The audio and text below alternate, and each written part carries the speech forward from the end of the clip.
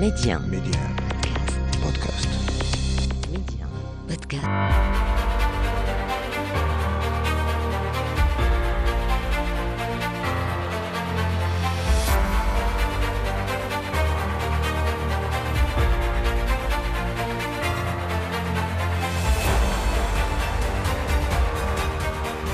أرحب بكم إلى عدد جديد من مغرب التنمية، الموعد الذي نتابع فيه مكانة المملكة عربيا وإقليميا ودوليا، ونتوقف أيضا مع أبرز المشاريع والإنجازات التي انخرطت فيها البلاد بالاستعانة بخبراء ومختصين من كافة المجالات والأصعدة. ميديا أسماء بشري، مغرب التنمية. في أبرز عناوين اليوم: بمراكش قمة مغربية لبحث ومناقشة قضايا التنقيب عن النفط والغاز والإمكانات الجيولوجية المتاحة في هذا المجال للمملكة إلى جانب الرهانات الطاقية بإفريقيا. ضمن مواضيع اليوم أيضا: خطوة جديدة يخطوها المغرب على صعيد التدبير الصحي بالدار البيضاء، تدشين مختبر لمراقبة جودة اللقاحات ومنتجات البيوتكنولوجيا. والمغرب تحت أنظار العالم، وسائل إعلام أجنبية تسلط الضوء على ثورة في البنى التحتية بالمملكة تسبق مونديال 2030.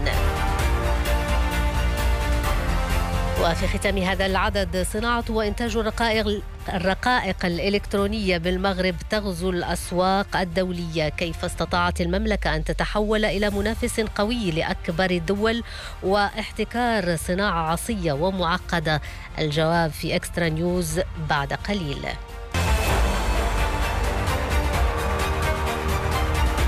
الخبير.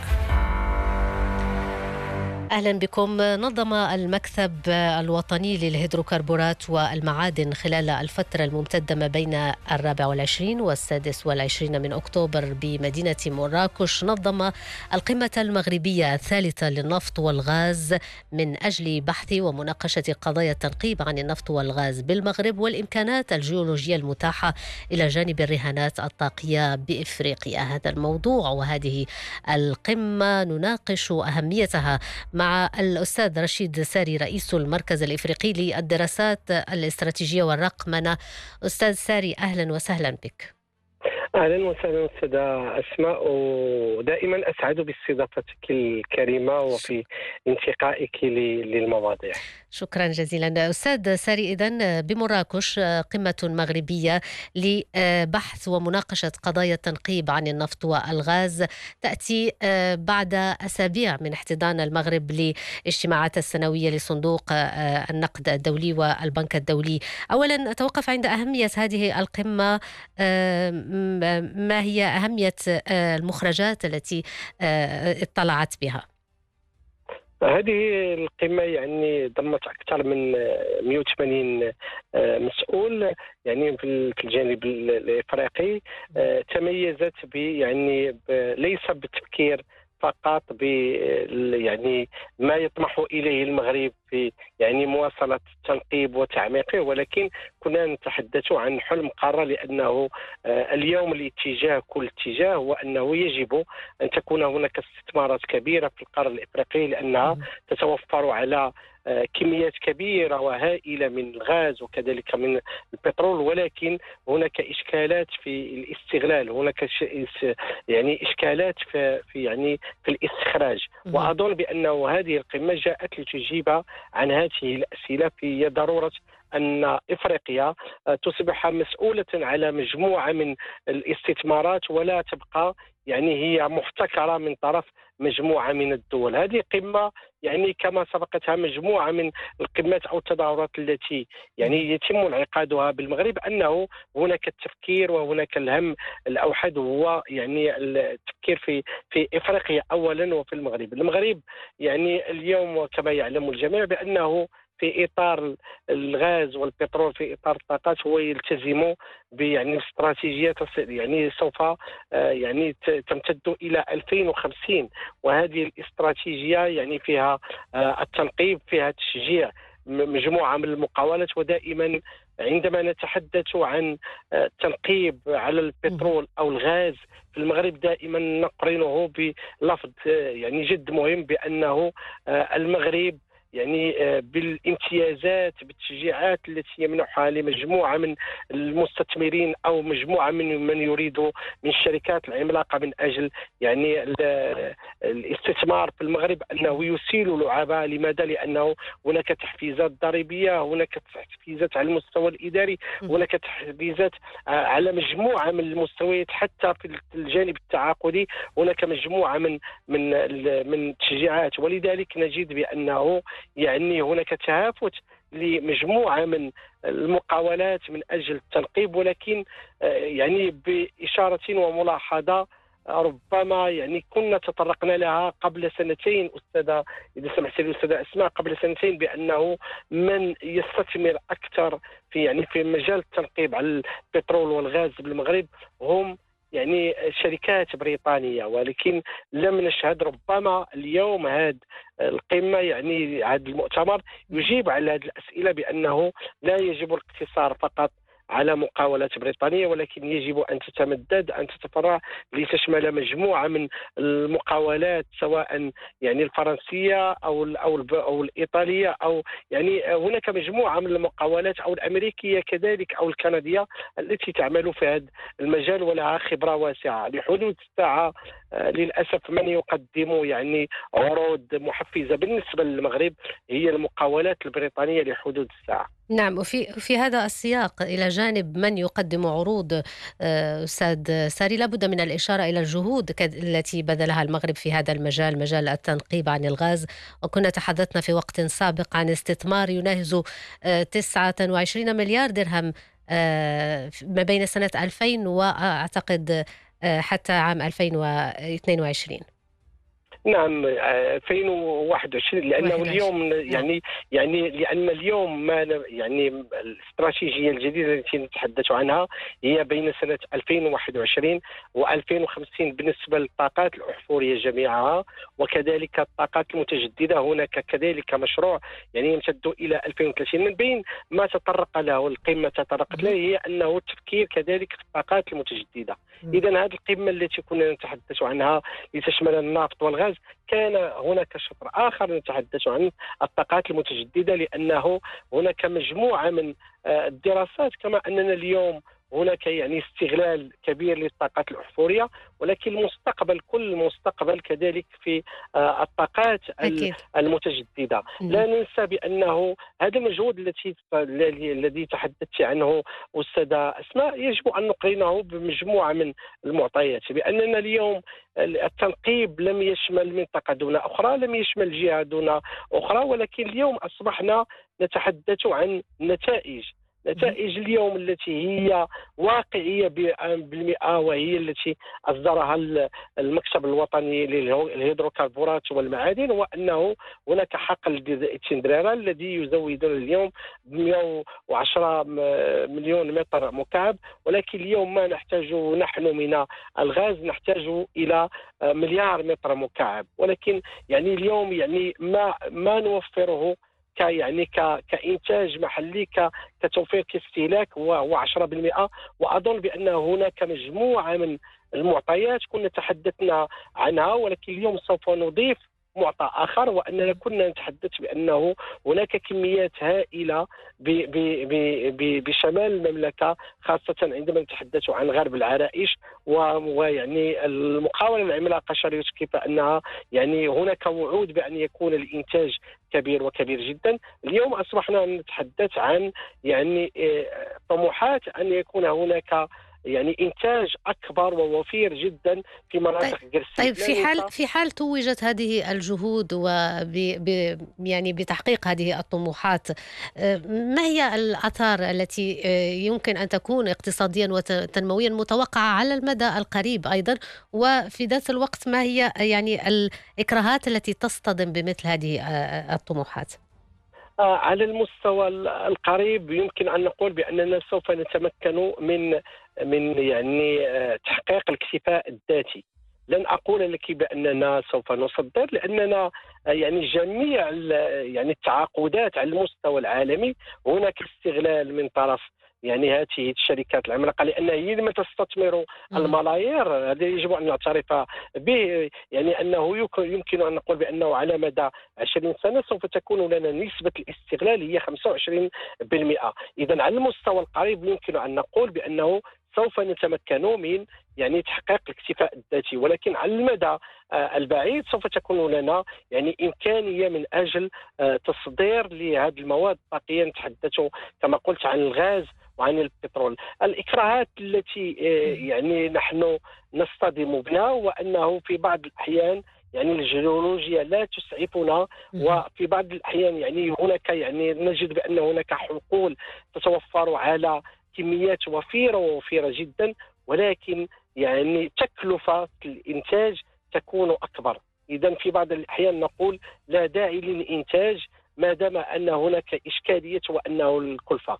مسألة أخرى يعني نصطدم بها وأظن بأنه هذه من بين المشاكل التي سوف يتم معالجتها ويجب معالجتها قريبا، وهي عملية التخزين. لأن في بعض الأحيان تكون هناك إنتاجات للغاز ولكن ليست هناك يعني مراكز للتخزين. ما يجب العمل عليه اليوم هو أن نتوفر على مجموعة من المناطق أو مجموعة من مراكز التخزين. الإكراه الثالث أظن هو أنه يجب أن نتوفر على عنصر بشري مؤهل بشكل كبير وأن نستثمر أكثر، لأننا اليوم لحدود الساعة نحن نقوم ب يعني كما أننا نقوم ب يعني إعطاء الرخص لمجموعة من المقاولات الأجنبية التي تتحمل تكلفة فعلا التنقيب، ولكن إذا كانت هناك نتائج كبيرة وكبيرة جدا سوف يكون هناك يعني الاستغلال الأولي يعني بشكل كبير من طرف هؤلاء المقاولات. فأتمنى أن يكون هناك يعني استثمارات أكبر في المعدات، وبالتالي أن تكون هذه المقاولات التنقيب لما لا أن نتوفر على مقاولات تنقيب مغربية. هذا حلم، كما أننا استطعنا أن نحقق مجموعة من الأحلام في ميادين متعددة. أظن بأنه لما لا تكون لنا عملية تنقيب تكون شركة مغربية وطنية، وربما أنه يكون حتى انضمام لمجموعة من المقاولات في القطاع الخاص.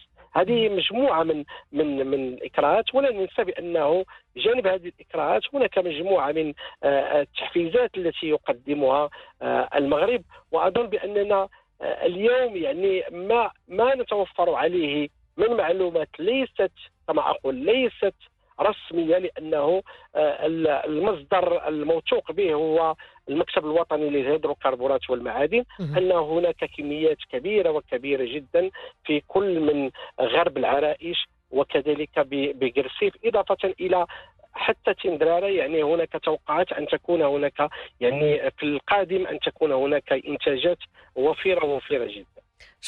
شكرا جزيلا لك أستاذ رشيد ساري، رئيس المركز الافريقي للدراسات الاستراتيجية والرقمنة، على كل هذه التوضيحات.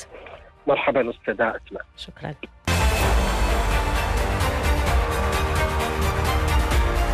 زوم. وفقا لرؤية ملكية تسعى إلى تحقيق السيادة في مجال اللقاحات بالدار البيضاء، تم تدشين مختبر مراقبة جودة اللقاحات ومنتجات البيوتكنولوجيا التابع لمركز الأمصال واللقاحات معهد باستور. يشار إلى أن هذا المشروع يشيد على مساحة 350 مترا مربعا، يضم بشكل خاص أكثر من 32 من المعدات الحديثة على أعلى مستوى، خاصة في مجال البكتيريا والسموم والمناعة والبيولوجيا الجزيئية. التفاصيل مع حنان سوري. هذا المشروع الذي تطلب إنجازه عامين من العمل يندرج في إطار تنفيذ مشروع الشراكة بين القطاعين العام والخاص من أجل التصنيع المحلي للقاحات ومنتجات البيوتكنولوجيا، وفقا للرؤية الملكية الرامية إلى تحقيق السيادة في مجال اللقاحات بالنسبة للمغرب. بتمويل يبلغ 25 مليون درهم، يهدف المشروع إلى تمكين مركز الأنصار واللقاحات بمعهد باستور من القدرة على مراقبة مراقبة الجودة والفعالية وسلامة اللقاحات ومنتجات البيوتكنولوجيا المعدة للاستخدام على المستوى الوطني. وفق وزير الصحة والحماية الاجتماعية خالد أيت الطالب، سيمكن المختبر من مواكبة عملية إنتاج اللقاحات خاصة على مستوى مصنع ماربيو ببن سليمان الذي ستكون له القدرة على إنتاج أزيد من 150 مليون جرعة من اللقاحات. كما أبرز الوزير قدرة هذا المختبر الجديد في الجانب المتعلق بالتحاليل وكذا ضمان مراقبة الجودة الفيزيوكيميائية والميكروبيولوجية والمناعية المتعلقة باللقاحات والأمصال العلاجية ومنتجات البيوتكنولوجيا سواء المصنعة محليا أو المستوردة. هذا المشروع يهدف كذلك إلى ضمان التكوين بالنسبة للأطر المغربية والإفريقية بشأن الأساليب التحليلية الخاصة باللقاحات. الطموح بحسب وزير الصحة هو أن تتمكن القارة الإفريقية من إنتاج أكثر من 60% من احتياجاتها من اللقاحات، وأن تكون قادرة على تصدير 30% من إنتاجها، وهو ما يتطلب معايير الجودة التي يمكن أن يضمنها مثل هذا المختبر. المغرب بعيون العالم. بعيون العالم، المغرب تحت أنظار العالم، هكذا عنونت صحيفة العرب البريطانية التي سلطت الضوء مرة أخرى على تعاطي المغرب مع فعاليات دولية كبيرة باقتدار أمنيا ولوجستيا وتنظيميا، وأوضحت كيف اكتسبت المملكة خبرة وثقة عالمية عالية. الصحيفة أبرزت أن الدولة المغربية تتحرك على أكثر من جبهة تفاعلا وانسجاما مع التوجيهات الملكية ومع رؤية استشرافية وتخطيط محكم أرسى دعائمها العاهل المغربي الملك محمد السادس ضمن تحولات ضخمة تشهدها المملكة على أكثر من صعيد بما في ذلك قطاع الرياضة. وأشارت الصحيفة أن المغرب بدأ مبكرا الاستعداد لاستضافة مونديال 2030 مكتسبا المزيد من الثقة الدولية على ضوء نجاحه بتنظيم فعاليات دولية كبيرة كان آخرها استضافة اجتماعات صندوق النقد والبنك الدوليين في مراكش بعد فترة من فاجعة زلزال الحوز. وتشير ذات الصحيفة إلى أن هذه الكارثة أدارتها السلطات المغربية باقتدار ولم تمنعها من تنظيم أكبر فعالية مالية دولية. وتشير ذات الصحيفة دائما كيف عزز المغرب وطور بنياته التحتية، وأن هذا الجانب يعتبر أساسا لصناعة النجاح. لذلك يخطط المغرب لثورة في هذا القطاع يعزز من خلالها الإنتاجات أو الإنجازات السابقة للحدث الكروي من خلال العمل على تطوير الناقل الجوي الوطني، الخطوط الملكية الجوية المغربية، وتعزيز قدراتها وأسطولها والبنى التحتية ذات الصلة والمنشآت الرياضية التي من المقرر أن تستضيف عددا من مباريات المونديال وفق صحيفة العرب البريطانية دائما.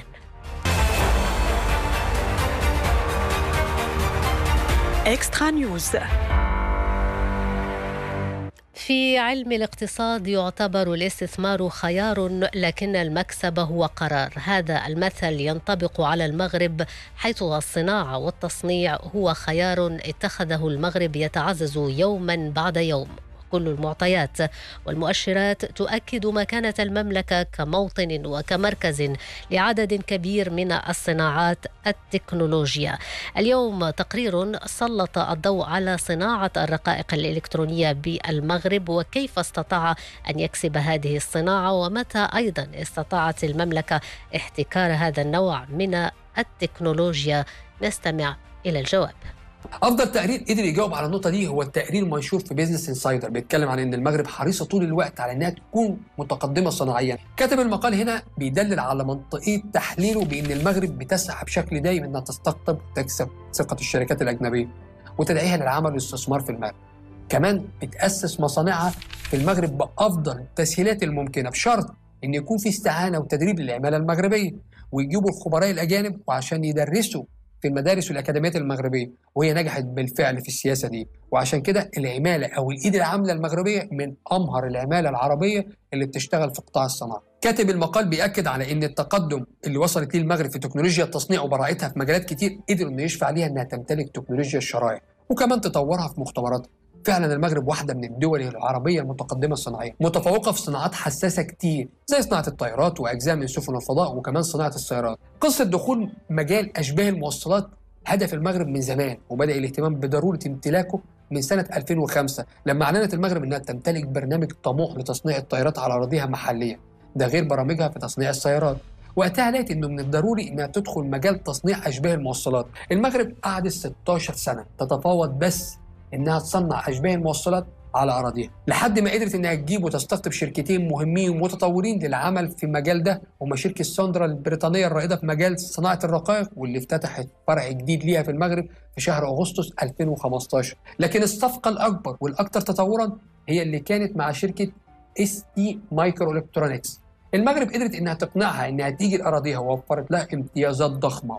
الانتاج الفعلي والمتطور للمغرب بدا مع افتتاح خط الانتاج الجديد يوم 7 يونيو 2022. ببساطه حضرتك المغرب داخله بقوه في اسواق صناعيه كتير، عندها اتجاه زي ما قلنا انها تصنع كل حاجه على اراضيها واي حاجه، اجهزه والكترونيات. الجديد بقى انها شغاله على استحياء وبهدوء في تصنيع شبكات الجيل الخامس، كمان بتتقدم بشكل كبير في صناعة المحركات البسيطة والضخمة، متفوقة جدا في صناعة السيارات والطائرات، وبالتالي صناعة الرقائق هتكون حافز إنها تصنع المنتجات دي بنسب توصل ل 80 و90% على أراضيها، إن لم تكن 100% تجاوزا.